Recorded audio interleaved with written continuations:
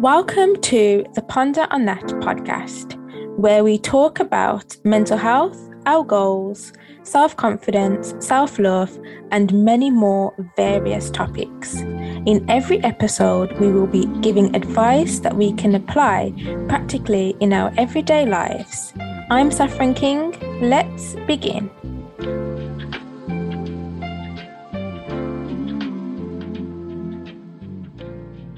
Hi guys, so we're here on Ponder on That podcast with Saffron King. We're here with the amazing Colette Johnson, who is an entrepreneur and a business strategy manager at NBCU. And we're just going to go into it, Colette. So tell us about yourself, like who is Colette Johnson? Wow. Sometimes I don't know who I am. I'm Colette. I am 29 years old, almost 30. I live in Brooklyn, New York, and I work at NBC Universal, doing marketing as well as starting the PS Collective. Fantastic. So you mentioned the PS Collective. Can you tell us more about that and, what made you start it? Yeah, sure. So the PS Collective is actually an online marketplace that is geared to help women find clothing that fits and flatters their figure. And we use machine learning and artificial intelligence to be able to understand and extract women's measurements to be able to better provide them with options that will fit them. Wow. And how long has this been active for? We really thought of the idea in late 2018, early 2019. And I found a co-founder. Her name's Francesca Donadoni. We met in New York, but she actually, since COVID, has been in London working. So we work across the pond. That's fantastic. And I think it's good to have people who, especially in this day and age where a lot of things are virtual, it's nice to have someone who is in a different part of the world. I feel like you can reach a larger set of people as well. I mean, do you find where do a lot of your a lot of your supporters reside? Like, do you have more in America or more in the UK, Europe? So that's a really fascinating question. And I think to your point, COVID has allowed us to communicate better with people wherever they are. And we actually, as much as we have followers in America, we also have a lot of followers in Europe. Some of our designers are from Europe. So we have 32 designers, 33 designers right now who are going to be on the marketplace. And about a quarter of them come from elsewhere outside of the US. We have people in Canada, Germany, Paris, London, and Australia. Yeah. Wow, Australia. That's Yes, amazing. I've I always wanted to know. go to Australia. It's a little difficult with the time zones, honestly. But we make it work. And in terms of like your supporters, do you like get to speak to them? Like, is it quite an intimate relationship you have with them? Like, or is it like all via social media commenting? So it's very much social media driven, trying to build up a following on Instagram, as well as Facebook, all of the typical social media websites. What I have realized that actually has surprised me is that a lot of the designers that we bring on board and a lot of just people that I've been meeting along my journey, it's opened me up to so many like very powerful, inspirational women who are also fighting for equity and equality as it pertains to just fashion, but also how people feel about themselves and their own skin. Absolutely. And I think in this day and age, it's so hard to be comfortable or content in your own skin. So would you say there's a difference between being comfortable in your skin and being confident with your fashion, with your body? Absolutely. Mm. Absolutely. I mean, I think it is a fine line, but I think comfortability insinuates that you're living with it. confidence really exudes a different level of energy that you're putting yourself, out and putting yourself out into the world with, right? And I could say the same thing, right? I felt very uncomfortable. I had to go to a wedding recently and I didn't know what to wear. I didn't have anything to wear. A lot of the things that I was putting on weren't fitting me because during COVID, I gained weight. Yeah. And, my experience, I've already, like, one of the reasons for starting the PS Collective was very selfish. It was because I didn't like my own shopping experiences online. But now it's even worse because I don't know what my true size is. A lot of the clothes that are in my closet wasn't fitting me. And I was going into the stores and trying things on and looking in the mirror, and it just was not a good environment. And I don't want people to feel that way. I don't want people to try on a bunch of clothes that they think are their size, only to be told that their body doesn't fit into this particular size. Because sizing is arbitrary, it doesn't really mean anything. And it's different from store to store, even within the same store. And so I think, that's a small example of how it has recently affected me. But there's some people where this affects them all the time. Like, this is their reality of being put into boxes and being told you have to shop in a different section of the store. You can't shop at this store because we only do one size fits all. Like, stuff like that, that people don't realize. They think, when they hear the word fashion, that it's not, there's no depth to it. Yes. Yes. And it's very superficial, but that's simply not true, because if that were the reality, then everyone could just walk around naked all the time. Absolutely. Like, we need clothes. We need clothes. That's just the nature of the world that we live in. And for something that really is just another layer of who you are, if you are constantly being told you can't wear this or you can't be fit into this, then eventually it's going to get into your head where I'm not comfortable. I'm just doing this because I have to.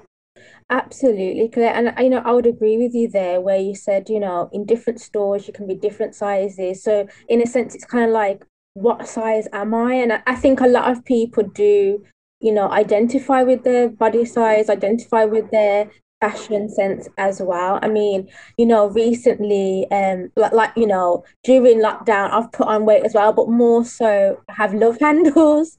So someone close to me had said to me, "Oh, you should wear like a girdle to hide it." And I'm thinking in my mind, why do we feel we have to hide certain traits of our body that we feel, okay, maybe this could be hidden or this isn't working out with certain clothes? I think it's not making ourselves kind of hide away from the truth, really. And I mean, would you say that people can identify with, or their identity can be hidden in fashion, in their bodies, as well as other things like mental health?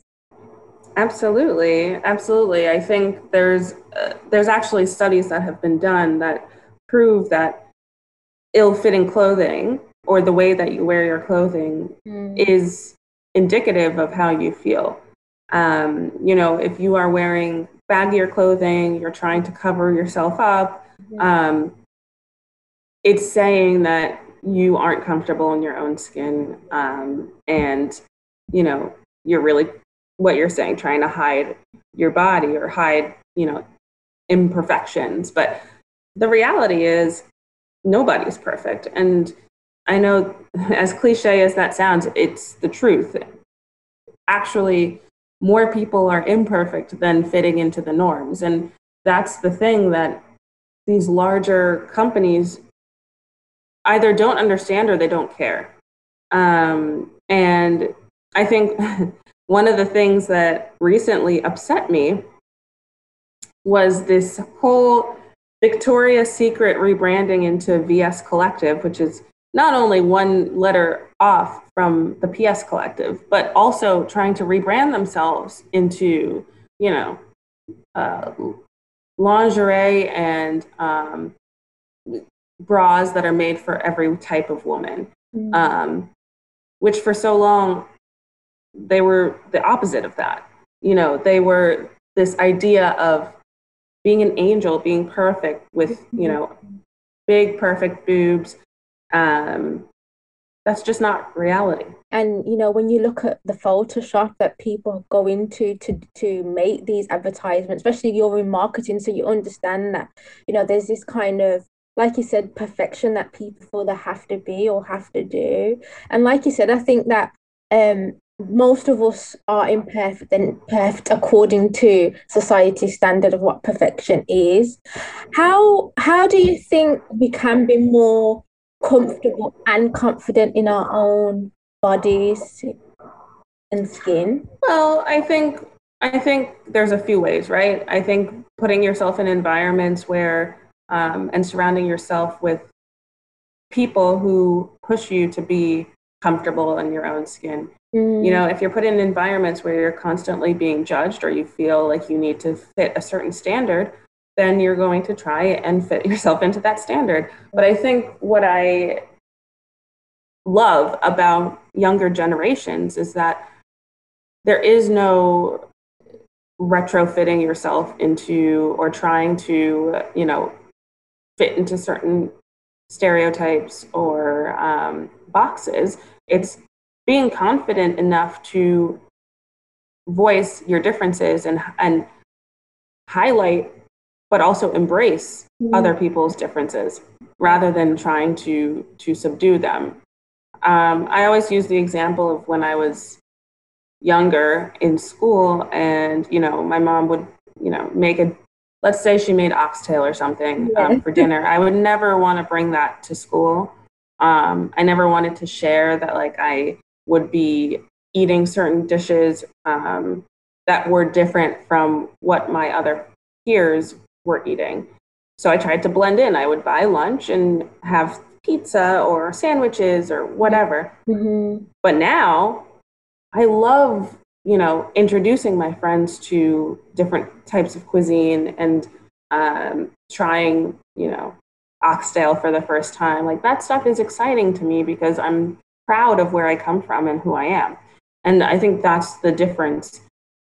A lot of these companies, these larger companies, are still set in their ways. And if we take a moment to talk about the history of the sizing structure and where standard sizing comes from, it really dates back to the 1940s.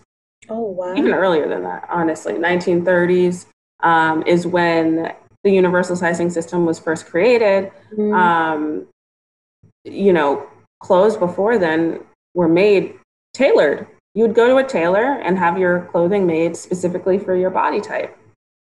But after they figured out, like, what are the average body types, they basically took a average of what the American woman looked like, which I can tell you, the American woman has changed a lot since the 1940s. You know, back then they were predominantly white and size 2 to 6. Yeah. And now, you know, a majority of women in America are size 14 or larger. But still, there's only 2% of that inventory found in stores. So already there's this big divide of the industry saying, well, you don't matter. And, like, figure it out. You find, like, it's cheaper for me to make, you know, smaller clothes, so I'm going to charge you more for the clothes that you buy that are plus size. Also, the term plus size, like, Yeah. why do we even have that? It's a good thing to mention that it's not just plus size. It's every difference of people who struggle to find clothing that fits their body. You have people who are too tall. You have people who are petite. You know, you have people who might have longer torsos or, you know, bigger thighs and smaller hips. There's so many different combinations of body type that you can't just focus on standards because there's no norms these days. Everyone is different. Yes. And it is frustrating, especially buying clothes online, if you're trying to figure out, well, is this going to fit me? I don't have time for returns. Like, it's just too much of a game that some people just don't have the time for. Exactly. And you know, there's so much times when I have ordered something online and it's the size that I usually am, but actually I've tried it on, it's either too big or too small. I mean, for me in my journey, it has made me question myself, like, what am I doing? What am I doing wrong? Is it me? But actually, you know, you're right, we're all unique in different sizes. I mean, have you had anyone kind of give you any comments about like PS Collective, like in terms of them saying, you know, it's great what you're doing. I feel like, you know, this whole size issue, fashion, being confident in yourself, it there's been a gap in the market basically. Oh, absolutely. I mean, people all the time, first of all, on the designer side, they're Mm, like, we need you. We wow. need PS Collective Yes. because returns hurt their business significantly. You Mm, know, these are small and mid-sized businesses where mm, returns are a lot harder for them to bake in than for these larger companies who can just, you know, mm, write it in and it's not as big of a deal to them. mm, So that's on one side. The mm, designers, they really want, you know, for mm, these mm. systems to be in place and something Yeah. that's going to not only eliminate returns but increase loyalty.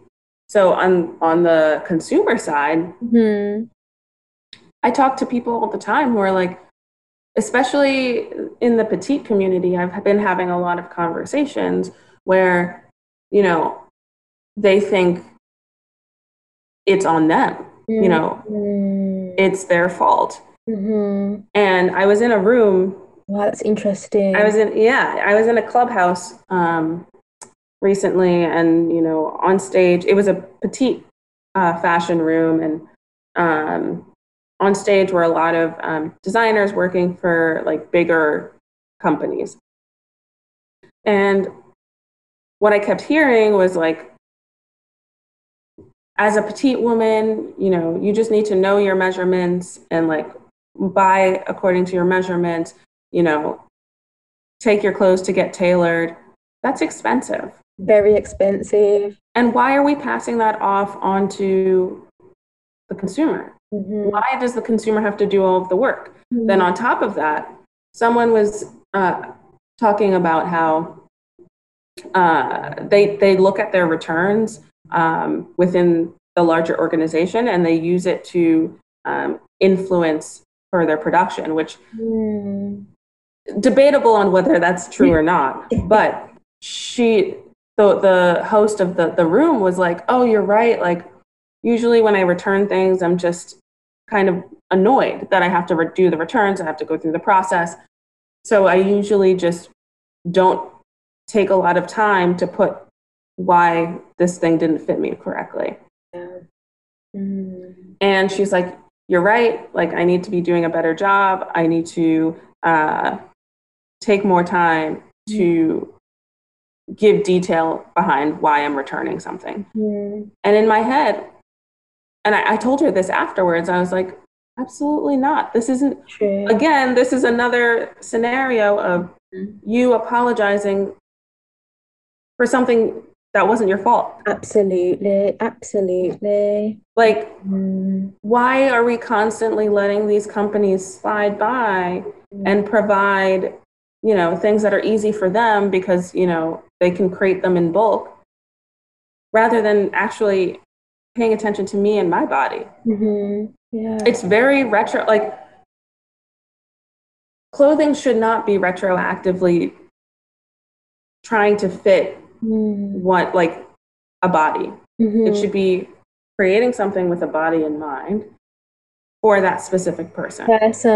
Wow, that's very profound what you've just said. So instead of, us trying to fit ourselves for that particular outfit, it's the outfit should actually fit us, be tailored to us in, various ways. I think I've never actually heard that before. Going into stores, going online, there's a kind of guilt when when you go to the sizing, there's this, I don't know, it's for me, it's like a semi daunting experience when it comes to the sizing, because you feel like, okay, if this doesn't fit, then I should have been careful, or I should have been more accurate in my measurements. So in saying this, would you say there's any companies out there that are doing a better job to do that? Definitely. I mean, there's tons of companies who are deploying and using technology to be able to better assess sizing, as well as like customer feedback. So ASOS, for example, does this pretty well, where they, will ask you questions about like clothing that fits you right, as well as how do you like your clothes to fit, and they rely heavily on the input of their consumers to say, oh, this runs tight or this runs too large. And so they use that kind of recommendation system throughout their website after getting to know you, your likes, your dislikes, etc. And I think there's a few companies heading in that direction, or trying to do a good job. Like Levi's also is trying to get better with fit and creating custom made jeans. So there are movements in that direction, but it's not fast enough. The movements aren't fast enough. There's this preconceived notion that mass produced items are cheaper to make than creating, individual pieces for different people. But there's also like, not only is there economic benefits, but there's benefits to the ecosystem. It's a lot more sustainable to create clothing based on a person and based on demand than creating a bunch of clothes that you hope people are going to buy, but a lot of the times just ends up in landfills.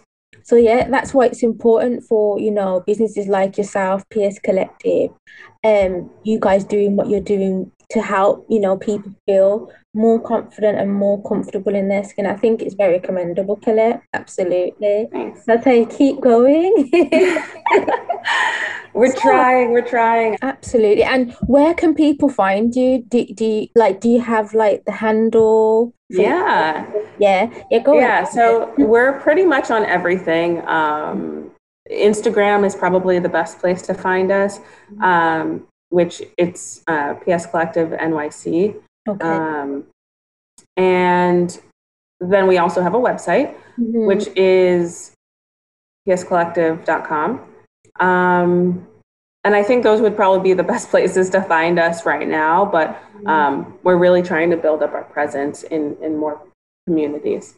Absolutely. And you've already set yourself up well, because I've seen you on socials, Instagram, LinkedIn, your website. I was actually doing some of the questions, because I think there was like a questionnaire at the beginning. Yes, on the website. Yeah.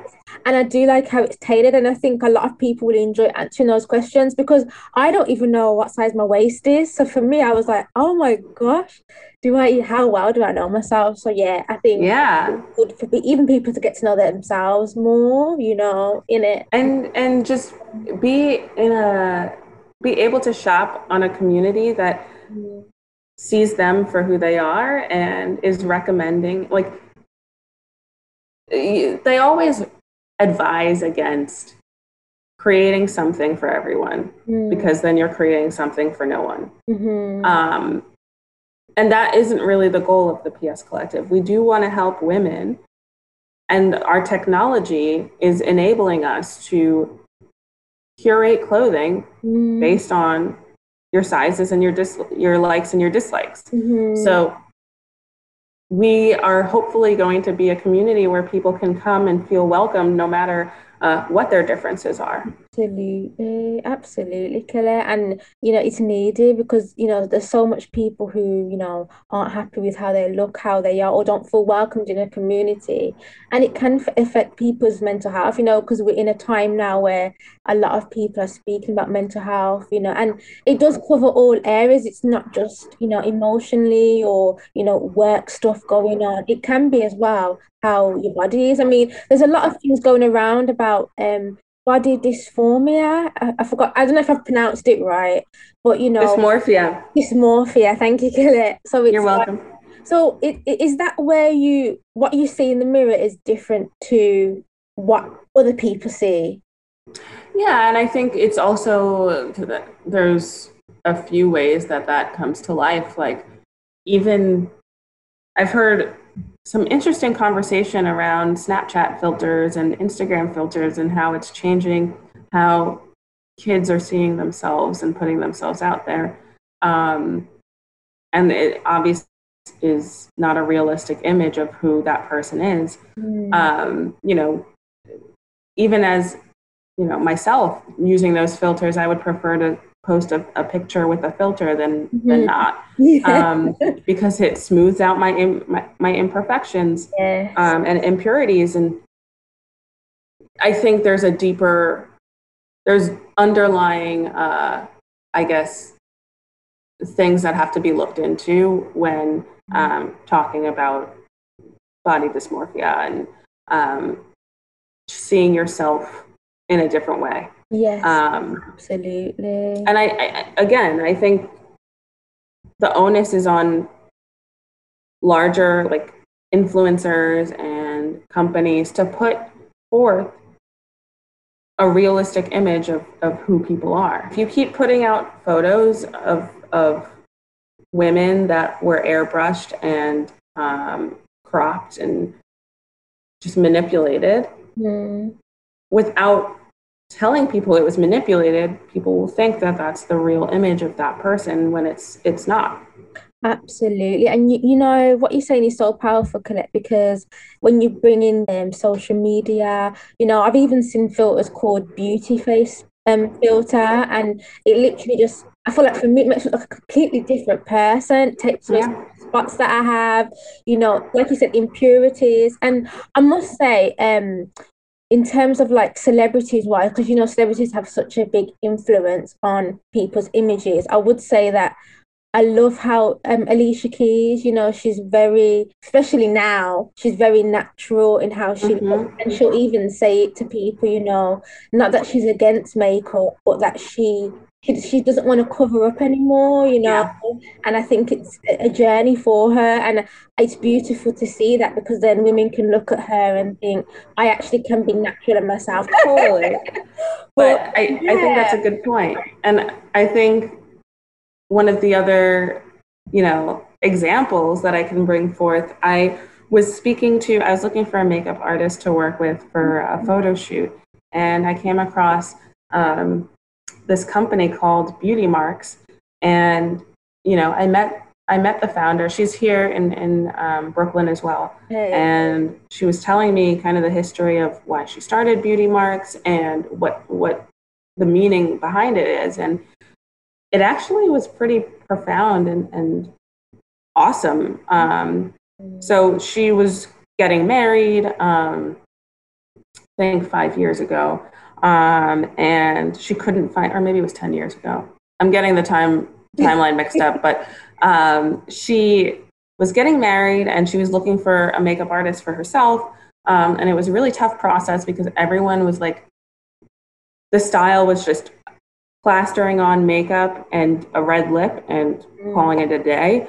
And she didn't want that. She didn't want to lose herself. And what Mm. she realized is every person she would go to, when they would do the tutorial or show like a sample, her Mhm. beauty marks would be gone. Oh, And they put on so much makeup that it would cover her beauty mark. impurities or Yeah. Oh, her yeah. beauty, Mhm. yeah, her beauty marks. And so that was the beginning of her company, Beauty Marks, because she didn't want to erase what made people Mm. unique. And I thought that that was beautiful. And I never thought of it that way because I mean, I have a mole or a beauty mark A right here, beauty mark, yes. yes, and I love it. I love it, absolutely love it. But yeah, makeup sometimes covers it up, and it's interesting to think about that. But there is um, an increase in natural makeup and the whole Yeah, natural style. So I think absolutely. that's for the better. And you know, okay, it's interesting you say that because I've got a beauty spot or beauty mark there, and I've been through a few makeup artists, and I can say there's only really one who, when she did my makeup, she said she doesn't want to really cover up that beauty spot. She wanted to kind of enhance it, and everybody else, it was gone. And look at the irony. I think makeup's meant to enhance your beauty, it's not meant to cover up. But we have these beauty spots, beauty marks, moles, however you like, birthmarks for a reason. And I think, you know, to cover it up, I think that's a bit of a tragedy. But like you said, I think natural makeup is definitely increasing now. Yes. Yeah, Yeah, I agree. absolutely. But yes, Colette, so on to the next question. So this is more about your current role at NBCU. And you know, it's hard to get jobs in these specific media companies, you know, NBCU, IT. We have ITV in England, and I know you guys have other media platforms as well. What is it like working at NBCU, and what was the process for you to get that job, get that role? What was the process? Okay, so I'll answer the first part of that question Yeah. first. So, working at NBC Universal has been great. I think there's been there's obviously a different type of environment now that we're working from home than when we were in the office. But I think I'm definitely the type of person that likes to be involved all the time. And so I joined the Women's Network and the Black Employee Network, as well as the Young Professionals Network.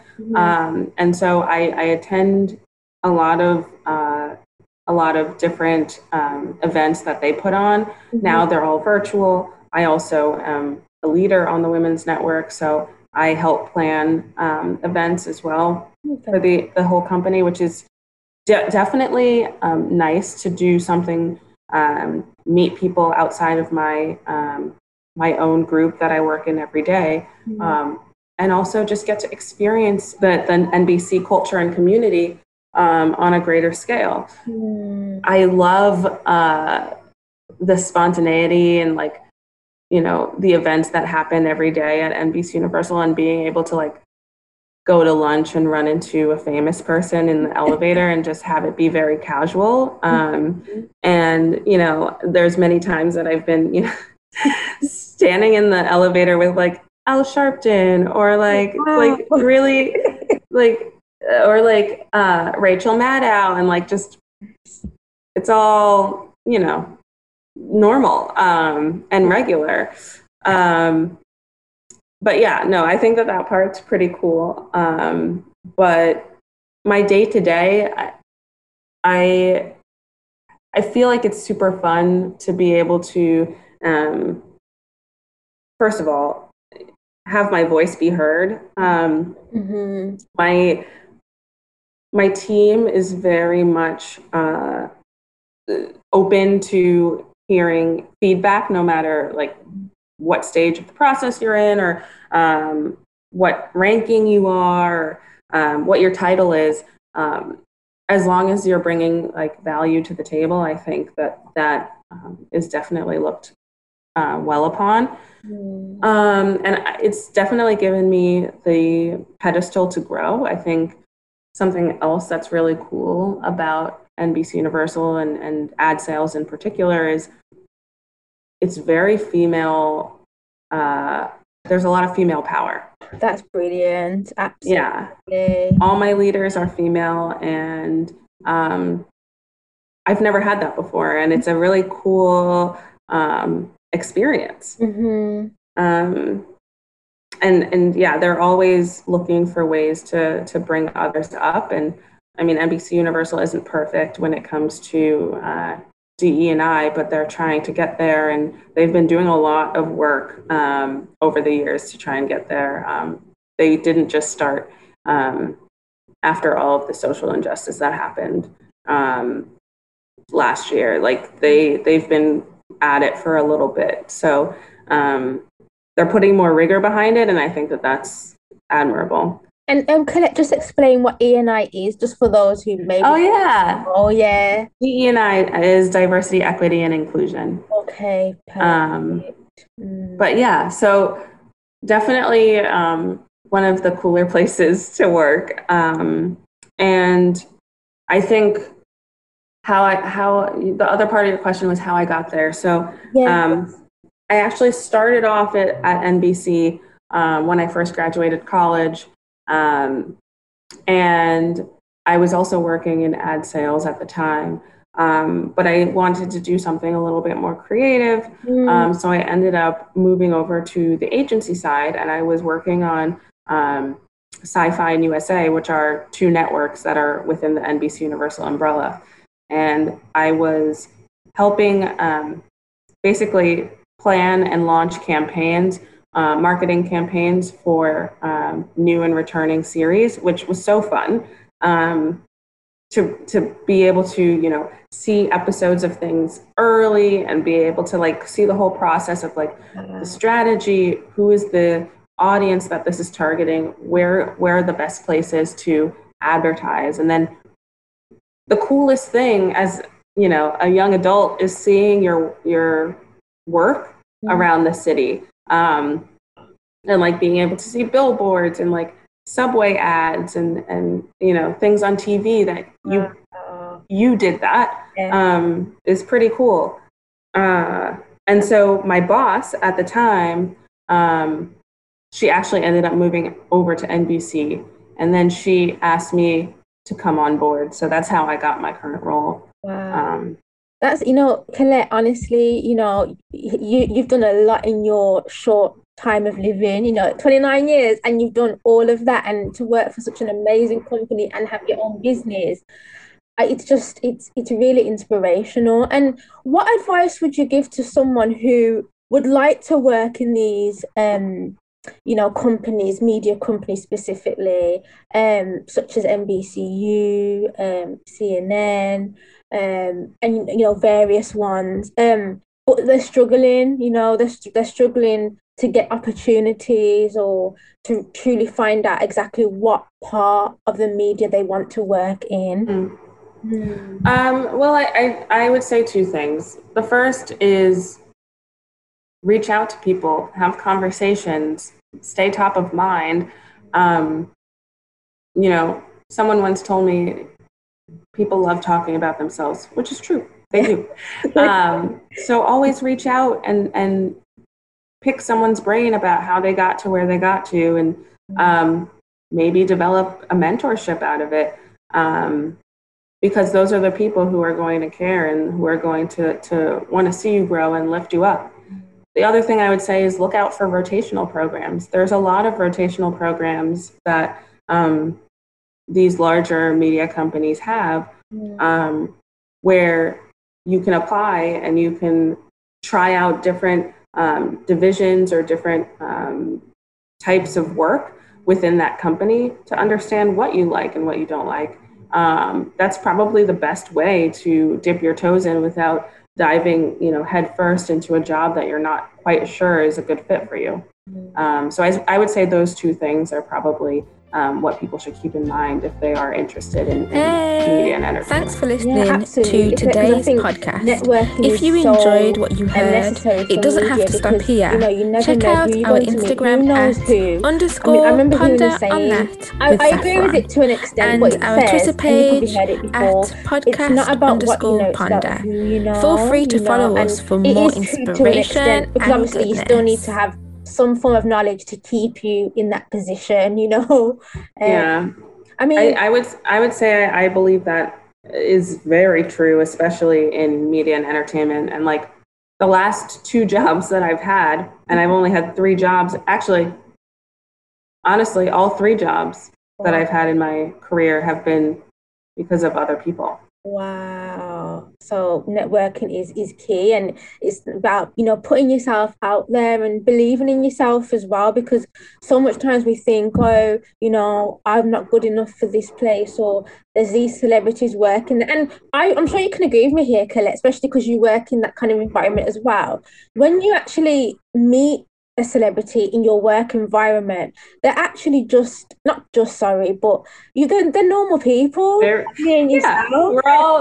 all just normal people trying to get by. Like, and I think I've always looked at it that way, because I that's just the way that my brain works. Holding people on pedestals like that is not kind of, I don't really type of mentality. And I think when I interned in LA on a late night show, and I was a forget what they called it, but I was a PA for talent, and I would like help bring them into the green room, and like I would meet them. And I mean, of course, inside I'm like super excited, but I think all they want is to be treated like regular people, Absolutely. When you see what they talk about on their social media platforms, a lot of them are like, I just want a normal life. I'm a normal person. I do shopping. I look after my family. It's very, very normal. Could you see yourself in Hollywood? Living there or being famous? So working in that environment. Yeah. I mean, I wanted to, when I first graduated college, I wanted to work in Los Angeles, and I wanted to live in LA, and I wanted to be on sets and doing production work. Yes. But I think what I realized is I can have both. I can have everything that I want, right? Yeah. I don't have to just be in one place. Like, I love New York so much. But I also hate the cold, and I love the islands and traveling to LA. And I can do all of that now because all you need is a laptop and a connection. Absolutely. You know what? Those are the tools, a laptop and a connection. That is so true, Colette. We always do these things as we don't have access to it. But actually, if we just simplify things and break it down, we actually think, you know what? Why can't I? Why can't it be me? And Colette, you're so right. Like, sometimes we can put ourselves in these boxes and say, oh, if I do this, okay, say for example, if I do graphic design, it means that I can't do acting in Los Angeles, for example. But actually, why can't you do both? As long as obviously, you're good at both trades, and you put your effort in both of them and not one slacking. Why can't you do both? Why can't you be a podcaster, or like yourself in marketing, doing fashion as well? Because I could imagine with yourself, you're doing in your job at NBCU, you're also in fashion as well. And, would you say they're different industries? I mean, they are different industries. And honestly, I don't have a fashion background. I can't claim to be, like a professional in fashion. And I wouldn't claim that. I have a good eye. I know it looks good. And I saw a problem that needed to be solved. Yeah. And I think that's all that someone really needs. And honestly, I talk about this with Francesca all the time, my founder, co-founder. Co-founder. And and I lost track of what I was going to say. You were saying, what did you say? You're talking about I remember. So I always talk to her about like the fact that she was in healthcare tech and I was in marketing. And it's probably better seeing a problem as a consumer and not someone within a certain industry, because a lot of times when you're in a certain industry, you come with these biases and these blinders on that you're like, this is the only way that this can work. This is like the way that it's going to have to be forever. When you can come in with a different perspective and see things with a different eye, then you can go into any industry, really.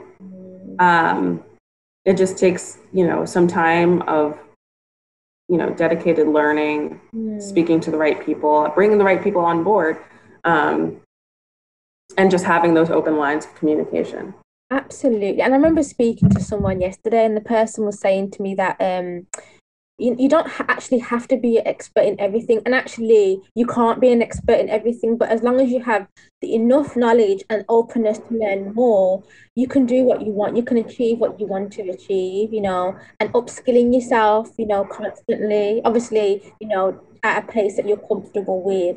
But yeah, I think, knowing your craft, and also what you said in terms of seeing an issue and knowing the need of it, meeting the need. I think when you look at all of the people who are successful, that's really all they did. If you break it down, they saw a lack and they met the need. So yeah, honestly. But yes, thank you, Colette. What advice would you give to women to overcome the stumbling blocks that may come their way in following after their passion, or starting up their business?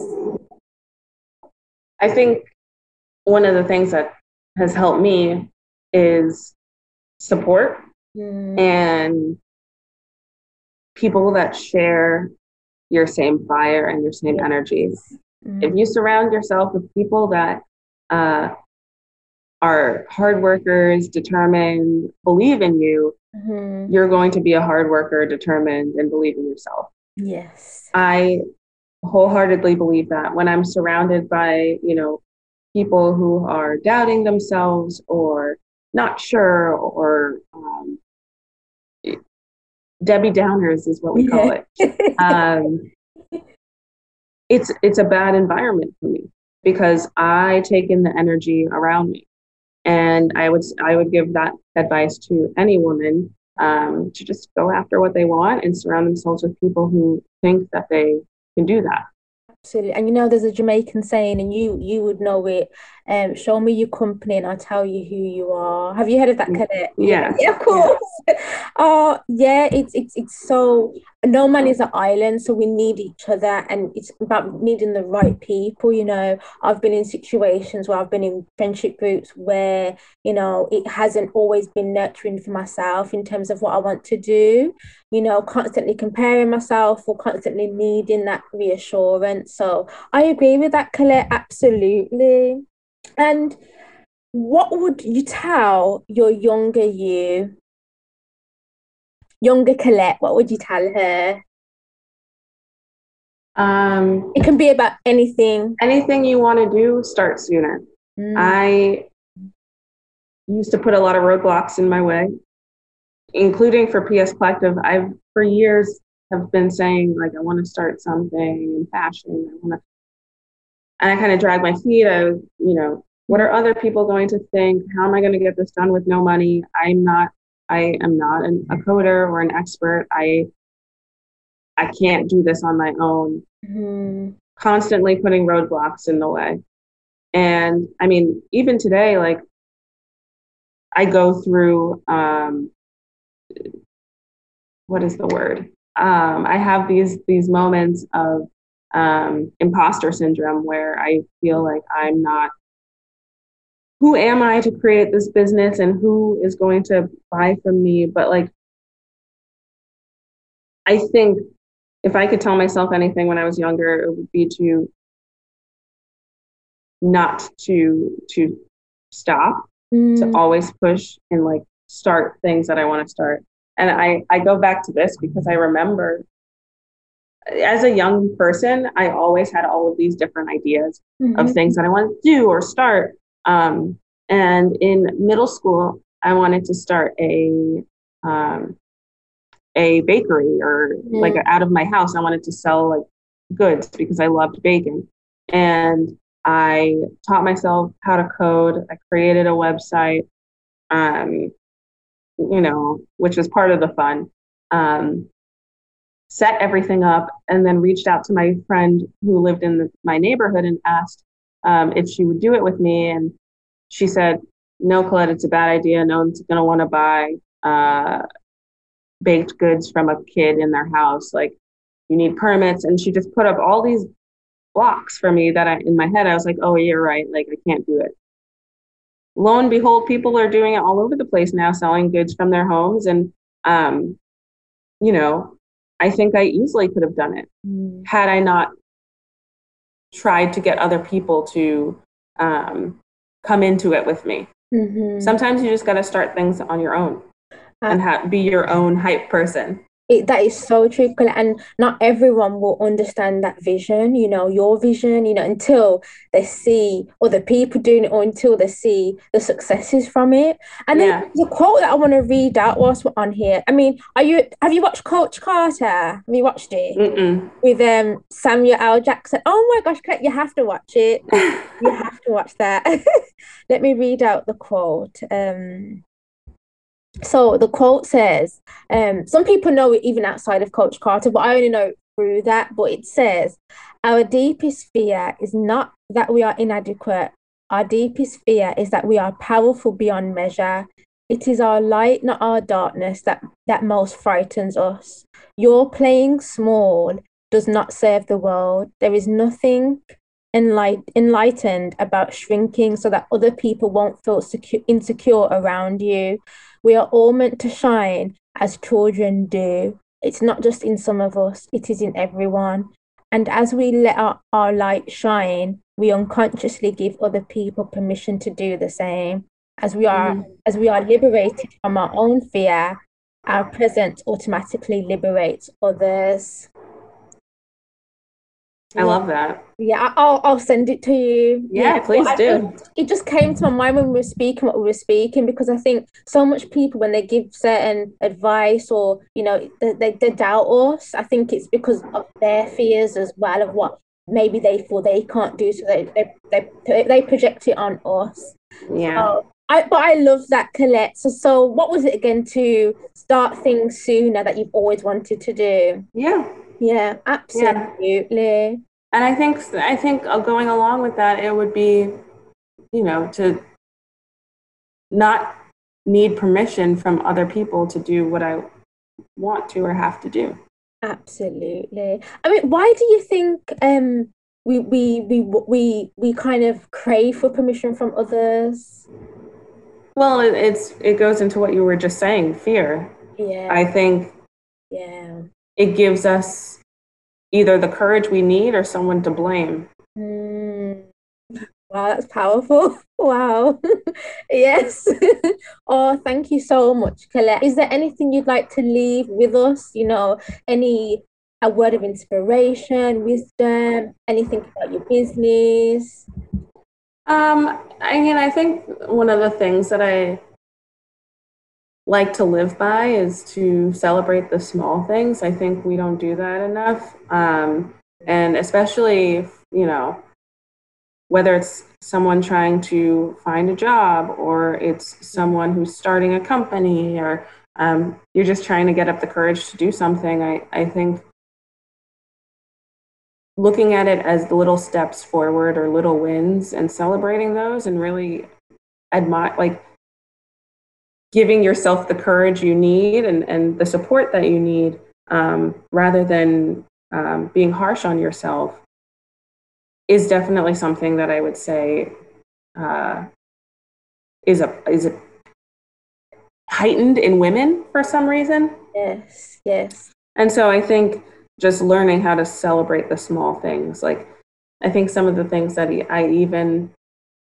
I was in a meditation class once, and I never forgot this because I sometimes am very impatient. And I get very angry with small things that are out of my control. So he was talking about, being late on the subway to work. You could either get upset or you could just acknowledge the fact that you're going to be late and deal with it.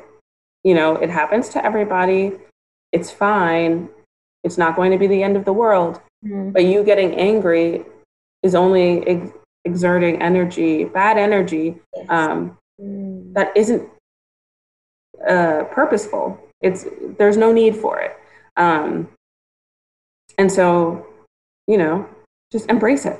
Take those things that life throws at you and try and make lemonade out of lemons. I love that. Yes, absolutely, Claire. And, you know, I agree with you there. I think sometimes we can go so far in our lives and achieve all these great things, but we never celebrate any of it. And we just constantly are in this, you know, cycle of just working hard, achieving, but not actually taking a step back and reflecting, oh my gosh, I've done that. I always wanted to do that and I've done it, but I've missed it because I didn't even take the time to just stop and be like, well done, you know. Yeah. So yes, Colette. Well, on that note, thank you for having us. It's been a pleasure. Yeah, this was great. Thank you for having me on. Yes. So guys, you can reach Colette on her handles. What was your handles again, Colette, if you just want to leave us with that? Yeah, PS Collective NYC. Great. So the guys, you have to check that out, you know, and we all need to become more comfortable and confident in ourselves. Who are you not to be the beautiful, unique person that you were made to be? So yes, on that note, thank you guys. Thank you. Hey, thanks for listening to today's podcast. If you enjoyed what you heard, it doesn't have to stop here. Check out our Instagram at _ponder_on_that with Saffron and our Twitter page at podcast_ponder. Feel free to follow us for more inspiration and goodness.